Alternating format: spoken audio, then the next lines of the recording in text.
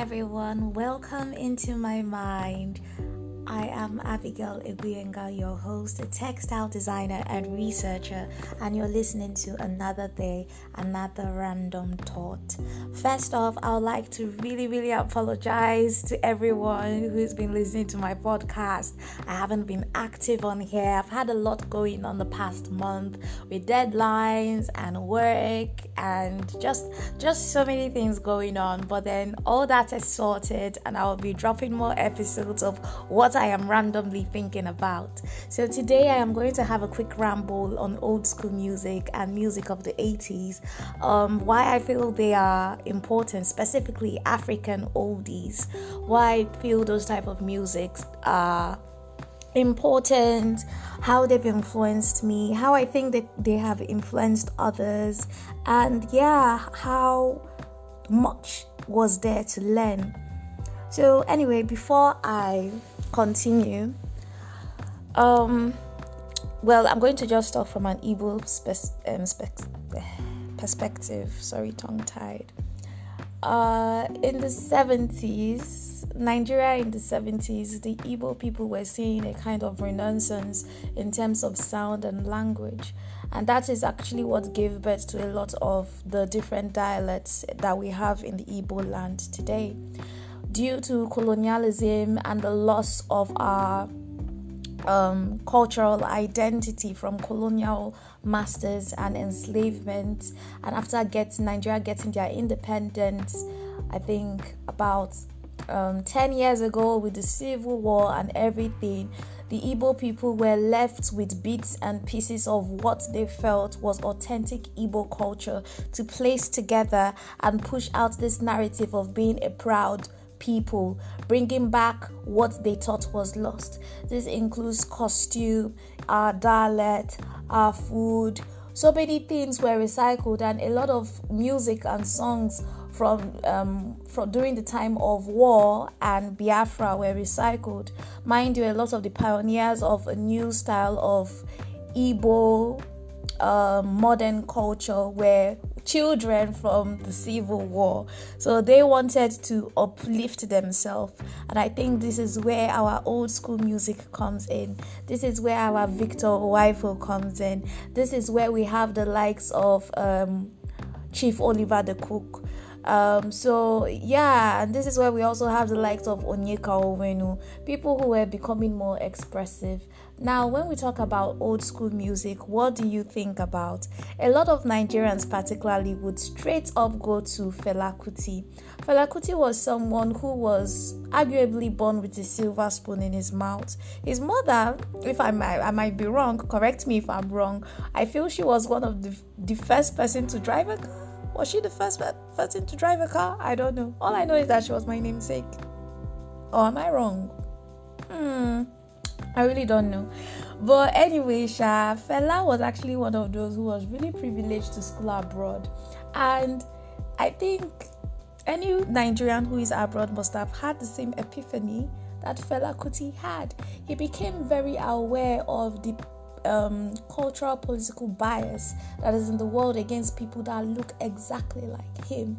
He forfeited what he actually came there to study and decided to go into music. He decided to tap into his African cultural identity through music and express his frustration and enlighten others through his musical talent and genius. Fela Kuti is someone who is recognized for making music that doesn't only move the soul, gives you a lot of vibes, but reminds you to come back home, reminds you who you are, and makes you extremely politically aware. I have to say, with the influence of Fela Kuti, while growing up, I think I'm a product of some of those his African Renaissance kind of thinking. Renaissance, rather. Sorry. I don't know, I'm just tongue-tied today. Another African oldie music artist that is really popular is Brenda Fassie.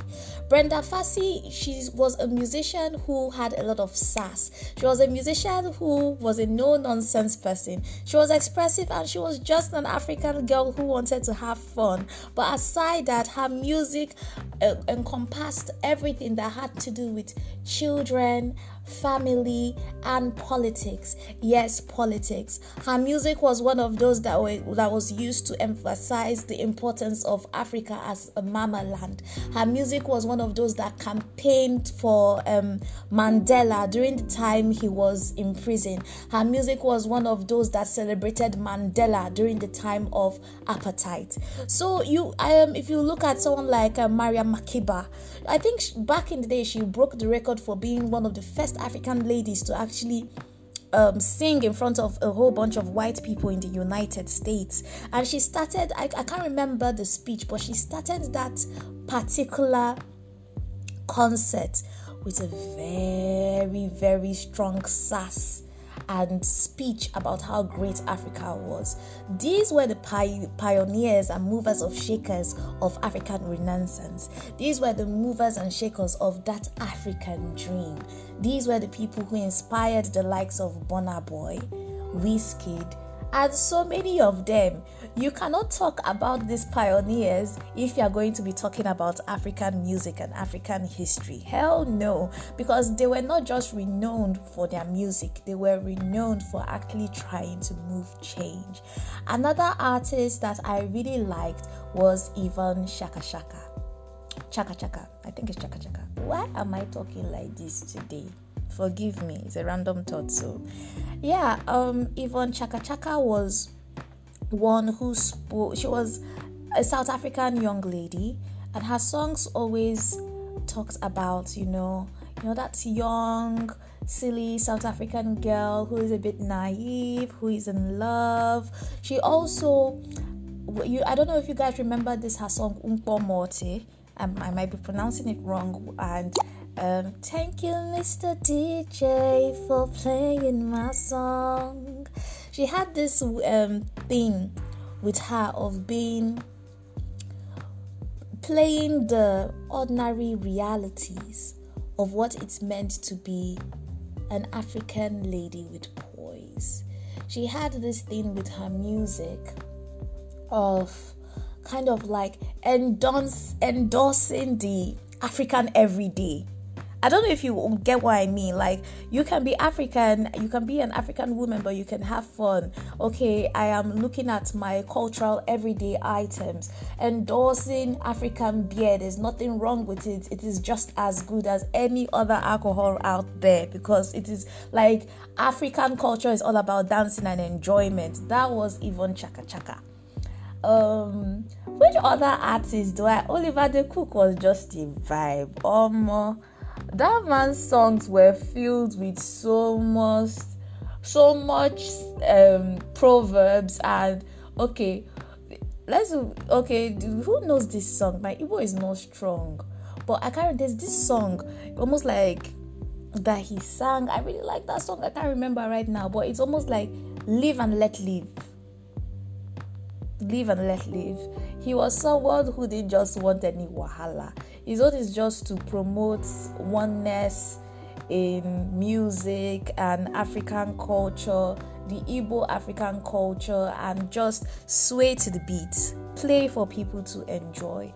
Onyeka Onwenu was a woman that gave us a lot of sass, ekwe, unsobu, in one package, poise. You understand? You remember the song she sang with Sunny Ade? Fine young girl, love it there for body.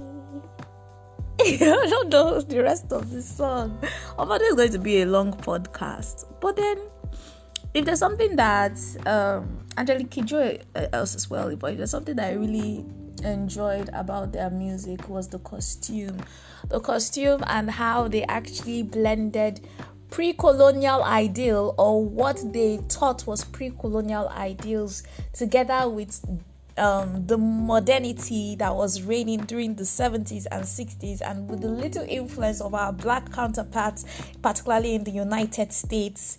It was just magnificent. Like, I've never seen people dressed like that. Fela Kuti girls were always pink. They were just pink.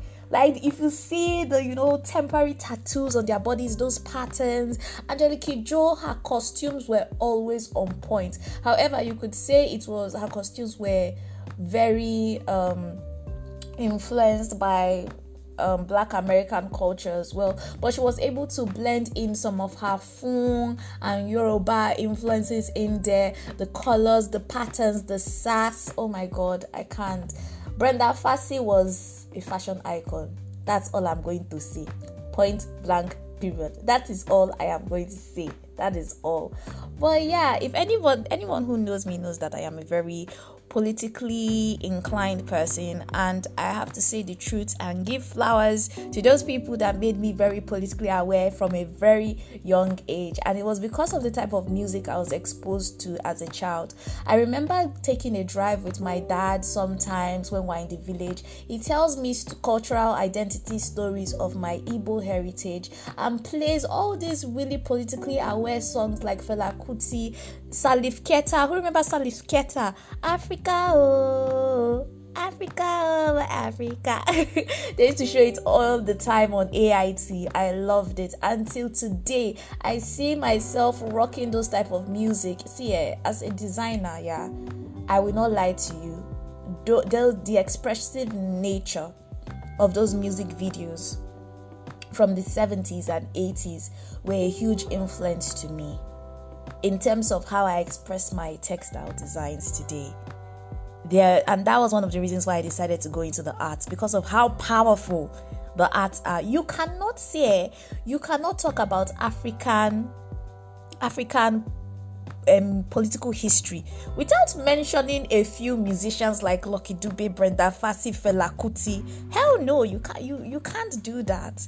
They had an important role to play. And honestly, I am just so blessed that I am so aware of all this music. They inspire me.